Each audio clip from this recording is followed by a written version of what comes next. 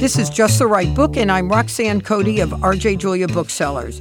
Each week, I hope to bring to you the stories behind the books, talking with some of the very best contemporary nonfiction authors, books that are timeless and charming, provocative, and of the moment. The conversations you want to hear about the books you need to read. She quietly murmurs that she doesn't want him to go, that she doesn't want him to stop kissing her. He gives her several short but wonderfully passionate kisses. The next kiss is the most unbelievable one she's had in her life. He gives her one final lingering kiss. This is the only thing she's ever wanted. Then Aidan walks out to pee in the brown trees. He gets a beer out of his truck and leans against his door and cracks the beer and stays for a few more minutes. Later, she will text him, "Thank you for taking the time, for spending so much time with me today." If you ask her how long it was, she will say, "Gee, I'd say it was almost 30 minutes." This is only one of dozens and dozens of passages that poignantly, provocatively, and perceptively describe the emotional landscape of three women that journalist Lisa Taddeo studied for 8 years, resulting in a book that Refinery 29 describes as a book that pays deep and solemn attention to the link between a woman's body and heart and sense of self. Three Women is Lisa's debut nonfiction. Her writing has received 2 Pushcart Prizes and been included in Best American Sports Writing and Best American Political Writing. Three Women is one of the most buzzed about books for the summer, and I am delighted to welcome Lisa Taddeo to Just the Right Book for a conversation. Welcome. Thank you for having me. Well, it's my pleasure. So I'm going to start with something you wrote in the prologue. Mm-hmm. It's the nuances of desire that hold the truth of who we are at our rawest moments. I set out to register the heat and sting of female want so that men and other women might more easily comprehend before they condemn. Because it's the quotidian minutes of our lives that will go on forever, that will tell us who we were, who our neighbors and our mothers were, when we were too diligent in thinking they were nothing like us. This is the story of three women. So tell us about the three women. The first woman I found, Lena, is a suburban housewife in Indiana. And when I met her, she was about to embark on 2 very life-changing things. The first was that she was planning to ask her husband for a divorce because she had been married to him for 11 years, and it was largely passionless. But in the past year, they had been seeing a couples therapist, and he said that he no longer wanted to kiss her on the mouth, that the sensation offended him. And the couples therapist agreed that that was okay. And the second thing was that Lena was about to embark on an intimate relationship with her high school lover, Aidan, with whom she had recently reconnected on Facebook. Second woman, Maggie, as a high school student, allegedly had a consensual relationship with her high school English teacher, who went on to be awarded Teacher of the Year of North Dakota.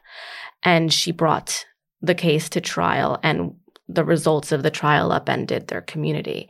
And the third woman, Sloan, is a poised and beautiful entrepreneur in the Northeast whose husband likes to watch her have sex with men and other women. So how did you find these? Well, let me even take a step back. What was your hope in starting this journey? I mean, it was 8 years with these women. So let's start with what even motivated you in the first place. It evolved into what it's become, but it began with, I just wanted to write about desire from a female perspective. I did not know I was going to write about only women and these 3 specific women. So I started I was bouncing all over the place. I began by going to the porn castle that's no longer there in the armory of the Mission District in San Francisco. I was profiling 2 queer women there. One who was was a director, and she was directing her girlfriend in, these movies where she was having sex with men. And so I started there. There were a lot of false starts. And, as you mentioned, it was 8 years. I drove across the country 6 times, posting these desire flyers, asking if anybody had a compelling story of unrequited love or, something compelling that was also, I needed someone to be honest, having a compelling narrative and be okay with letting a total stranger into their lives. So that was the genesis, was to, find that that desire is, the thing that we potentially think the most about and the thing we hold closest to the chest, and exploring the nuance of that intersection. How did you recruit them? And then how did you whittle it down to these 3 women? So the recruitment process was the hardest of everything that I did. I did a medley of things. I did post it on Craigslist. I went into bars and asked people when the last time they had sex was. I just did, I posted flyers up on the windows of cars. Were you ever threatened? No, I wasn't threatened. I did get, unsolicited, proposals. Yes. And propositions. Yes. And some of them were quite profane, but I was not threatened. Mm-hmm. And, so in terms of the whittling down process, there were hundreds of people I spoke to, men and women, and there were 15 or so that I spoke to at length, like more than 4 months. And I moved to some of their towns also, but did not end up using them, which was wow. Well, most of the ones I'd moved to, I'd moved there because they were compelling enough to talk to at length. Most of those people just didn't want themselves in a book, even if names and details were changed. And what's actually interesting about that is I was speaking to another writer who does this love column in the UK, and she said that her question is, interestingly, because it's funny, that was the one I was asking, is when was the last time you had sex? And that's the column, which I think is brilliant. And she was having this girls' night, with a couple of her friends, and her best friend said, told them the story of this illicit affair she was about to embark on. And the writer was like, "Can I tell that story?" Because she didn't have anything for the next day. And her friend said no. And she's like, the writer was like, I'm going to change everything. That I will. You know what I do. And she's like, I don't care. I just don't want that out in the air. I don't want it to sort of find oxygen. And that's what a lot of the people who didn't want to go through with it felt, that the idea that their story would be out in the world was frightening. And did that surprise you? Well, not in the sense that I don't think I would do it, I don't think I would. Yeah. Also the other aspect of it is the subjects didn't really get anything out of it, to sort of, I think they did, emotionally, but in terms of a transactional, there was no, they're not being paid. They're not necessarily getting anything except for someone listening to them, which is great. But at the same time, there's so many risks involved that I was just so amazed and grateful for everything that they told me and how long they gave me. So why do you think these 3 women did agree? And not that it would be the same, but what do you think motivated each of these women? You're saying they listened. They were heard. Right. Well, that might be powerful enough, right, for some people. But what do you think motivated each of them? Well, I think that the element of being heard is the main thing. But I think if we unpack that a little bit, the thing that the thread that united all of them was that they were all being, in some sense, reviled by their community or judged by it. And for example, Maggie, in her town, the people were listening to the teacher, were on the teacher's side. It was a lot of reasons for that, but one of them was because she was, a young woman from, not the good side of town that he was on. And, there was a lot of that. Lena came from a very traditional Catholic family, and she was taught that, divorce was, completely awful and the last thing that anyone should do. So she couldn't have told anyone what was going on. And Sloan, literally, I think she only told her best friend besides me, nobody else. There were rumors about it, but she didn't talk about it. She didn't confirm them. Right, exactly. So they all, in that sense, wanted to be heard, and they also weren't being heard otherwise, and they were being judged. And I think the other thread that unites them is that they didn't judge other people, and I think there's a lot of people who do. We all do to some extent, but they really, nothing, because I think they were getting so much from others that they weren't They weren't interested in, they felt it so deeply that they didn't want to do it to other people.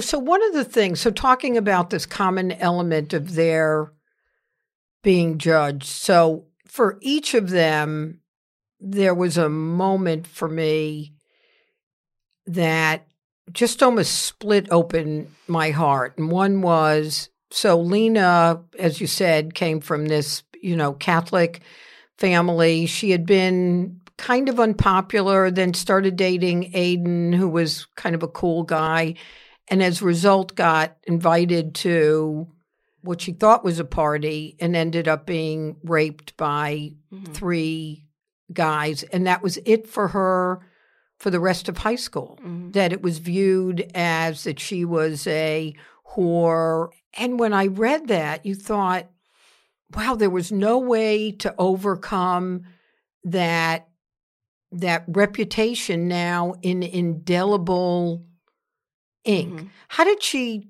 talk about trying to overcome that? Did she retreat? Or what surprised you when you were talking to her as she relayed that experience? Well, what was really interesting was the first time she said it was in this discussion group that I'd started in Indiana, where it was very informal, but Lena and several other women were, talking about their love lives.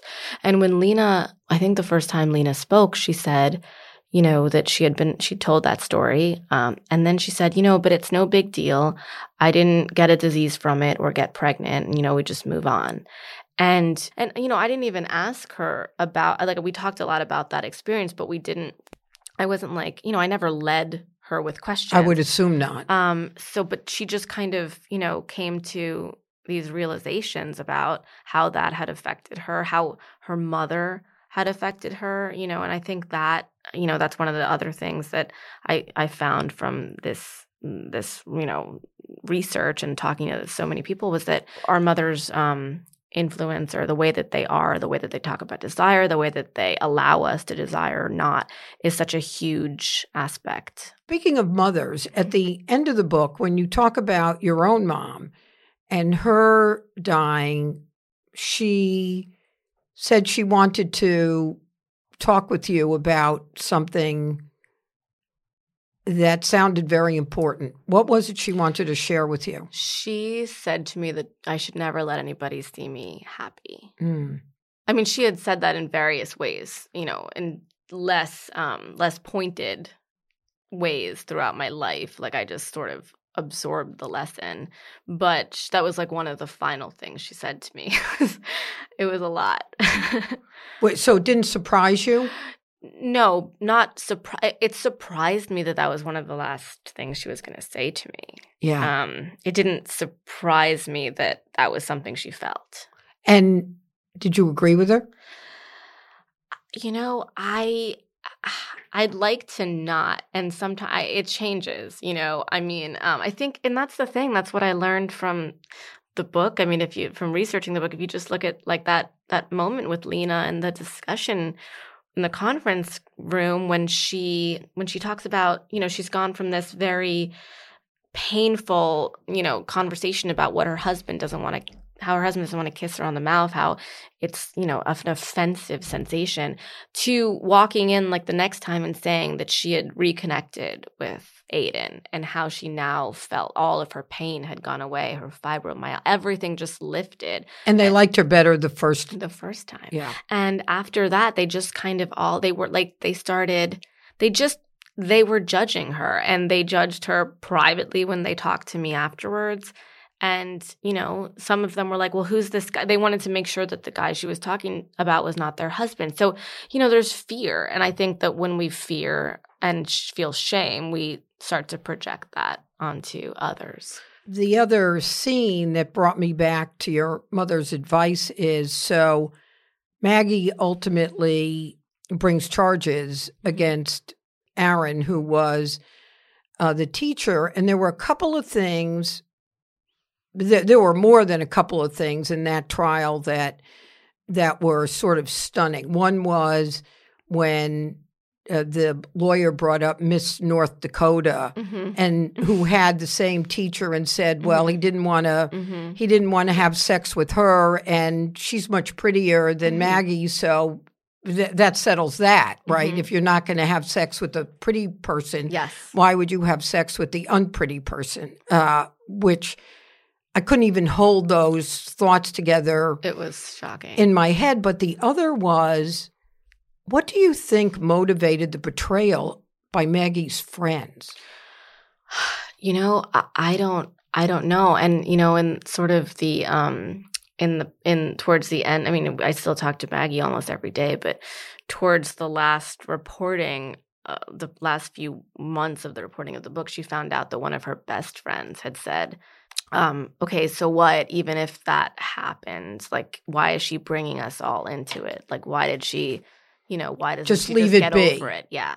And it was one of her best friends. So, you know, I don't know. I think that, you know, as her mother said, which I thought was a really, really intelligent and clear quote, she says that, you know, nobody wanted to believe that this nice young man had done what he did. It was easier to have, you know, to revile Maggie. And the thing I noticed about her, the reason I saw right away why, you know, you meet her in person and she's a little bit brazen, but not in a way that's off-putting. We don't like that. But we don't like, we don't like brazen women. No. And especially when she's on the stand, it was like if she had been crying, she would have, you know, people would have felt differently. The jury, like, you know, some of them said that off the record, you know, and yeah, I mean we don't like brazen women. We don't like brazen happy women. Exactly. Apparently, that's the worst thing you can be, is a brazen happy woman.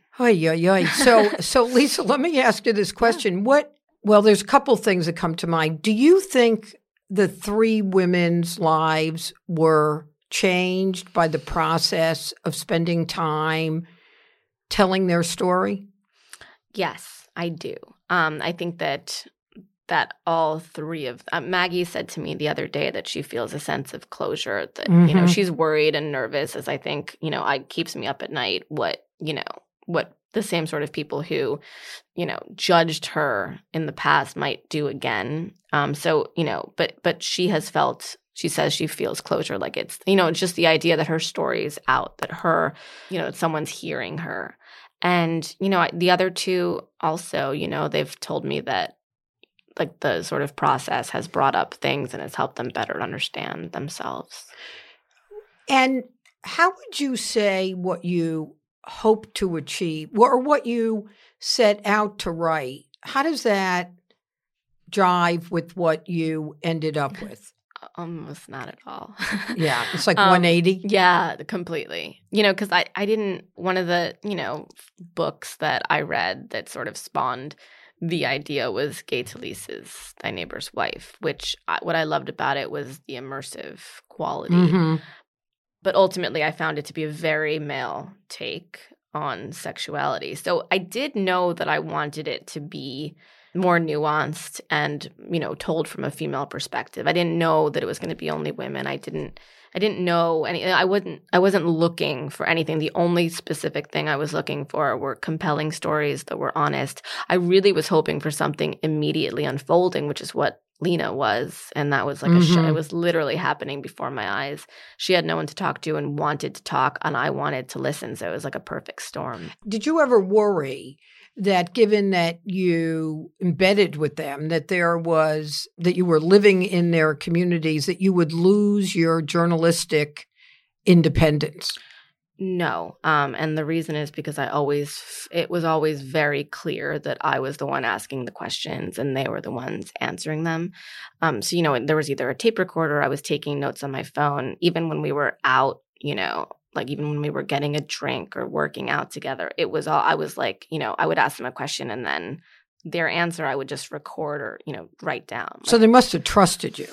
Yes. I mean, but what I also did tell them was that they could tell me, you know, anything. And then if they decided later that they didn't want it to be included, they could tell me that. So I did that to, you know, to sort of make it easy and to make them not afraid, and not even for any sort of journalistic strategy, but just because I wouldn't want to, talk about something someone didn't want to talk to, especially like I've never been someone who's wanted to do that. And did you interview friends, or I know you interviewed moms? I was, one of my early hopes was to have a family of either a mother and a father or two mothers and, with children who I could like. So I wanted to talk to each member of the family, uncles, aunts, and sort of branch out from there, follow all those threads, have a sort of uniting element. Right. I also, after I was in Lena's and Sloane's towns, I was I was talking to many people in each of them.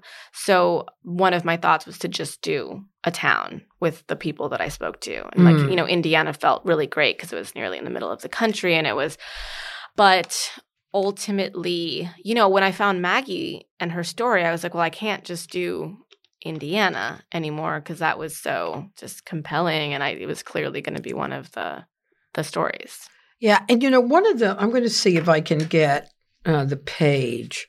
And I wondered if a lot of people could relate to this. So I'm going to condense a couple of paragraphs. Lena was raised not to talk about emotions. Her parents were fluent in the language of, oh, God, Lena, you're fine. Enough, Lena. Get over it, Lena. You have it good enough, Lena. When she became a mother, she got a little respect.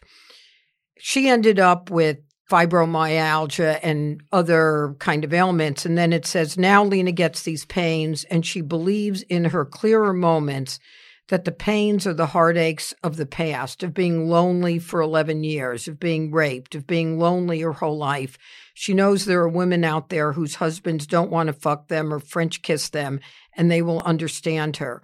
But a lot of people will tell her to shut up, to be happy with her children, her nice house. And this was one of my favorite lines.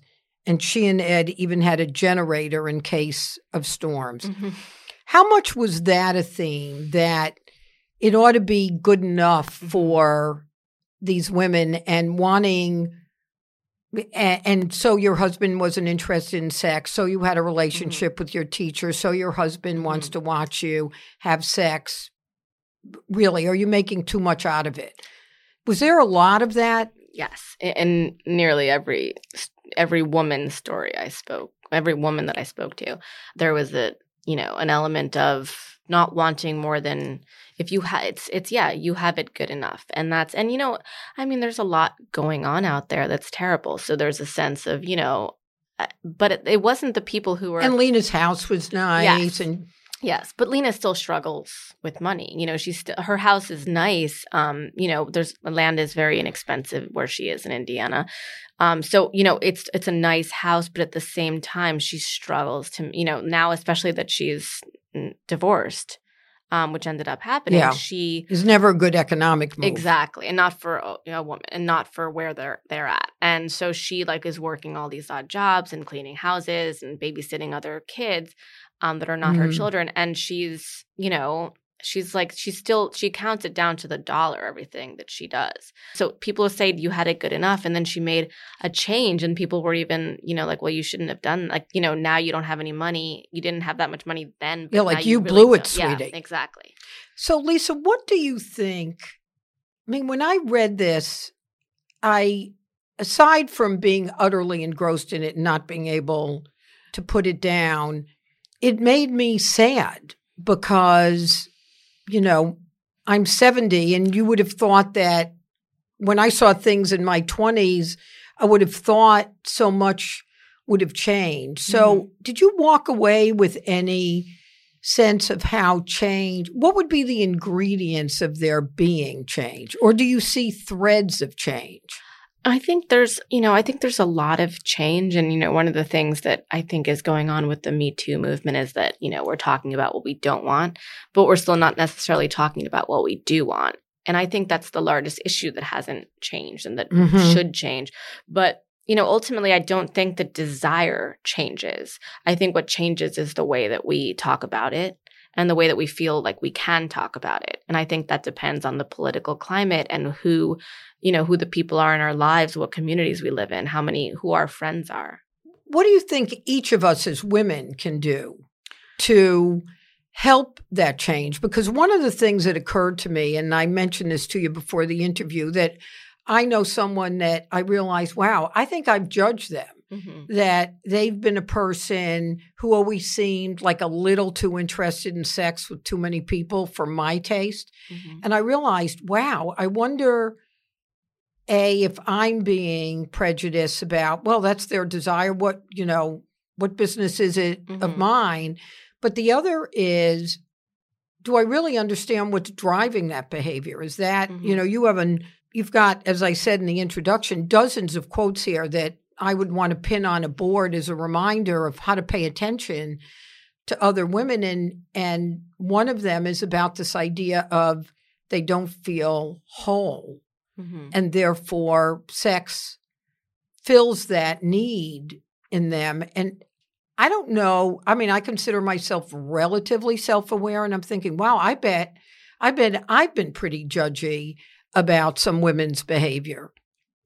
Well, I mean, I think we all are, and we all do it at various times. I think that it's kind of hard to extricate that because a lot of the things that we do and think are, fears that we have and shame that, when Lena came into that room and, and talked about Aiden, the women who were like, who is it? Is it, she didn't say his name at first. So they were like, is it my husband? So they started shaming her because it's that fear. Is it my husband? Is he better than my husband? There's a lot of that goes on. And I think it's because, it's repressive to not be able to talk about stuff. I was talking about with someone earlier today that, we judge because men, for the most part, there's competition with men, but it's okay to be competitive, man against man. But that's legit. Yes, exactly. But women competing is not. And it's like, it's also, it's called, it's just denigrated and it's just not seen and heard. And, and I think the other part of it is that there's a lot of talk of sisterhood right now, which is great. And there's a lot of uniting, but there's still, a lot of not that happening. And, one of the things that, just in terms of sexual acts, there was a married couple who I was interviewing, and the man told me that he just wanted to have sex with his wife out on the deck of their house. And she always said, no, that's disgusting. I don't want the neighbors to see, which is fine, right? That's her. Then she cheated on him with a heroin dealer, and they had sex once underneath the train station, underneath the train in Newark, New Jersey. And, and she told me that separately. So it was it's like, so we mock and shame things during the day that we might do at night, or even something more profane according to whomever's judging it. That story reminds me, was there someone whose story you thought you wished you had been able to include in the book, but they weren't willing? Absolutely. There was there were two. There was a man and a woman, both of them in Los Angeles, where I had moved I'd moved there for the man. I mean, not for the men. Relationships. That I moved there for him. Not to start dating him. No. He was a philosopher who was very good looking. And I had heard, about at that point I was looking because I had these two women who were both lovely women, but they were both also a little downtrodden. And I was looking for somebody at that point who would flip that dynamic a little bit. Yeah. Not even socioeconomically, just, in terms of, just in being more in control, because I felt that I wanted more of a, just a difference, a little bit of variety in that sense. And so the man was really good looking. He was a philosopher. I mean, I'm still careful. I mean, that's true, but I'm still careful about how, I describe the people who. And his wife, who was, every woman who had told me about him, a lot of these people I found via rumors, a lot of the women who told me about him said, his wife's not even that pretty and she doesn't want to sleep with him. And if I were with him, I would, and there was a lot of that. Yeah. Yeah. And his wife was perfectly, good looking. He was extraordinarily good looking and he was a philosopher. And, there was a lot of, he had it all going on. Yes. Yeah.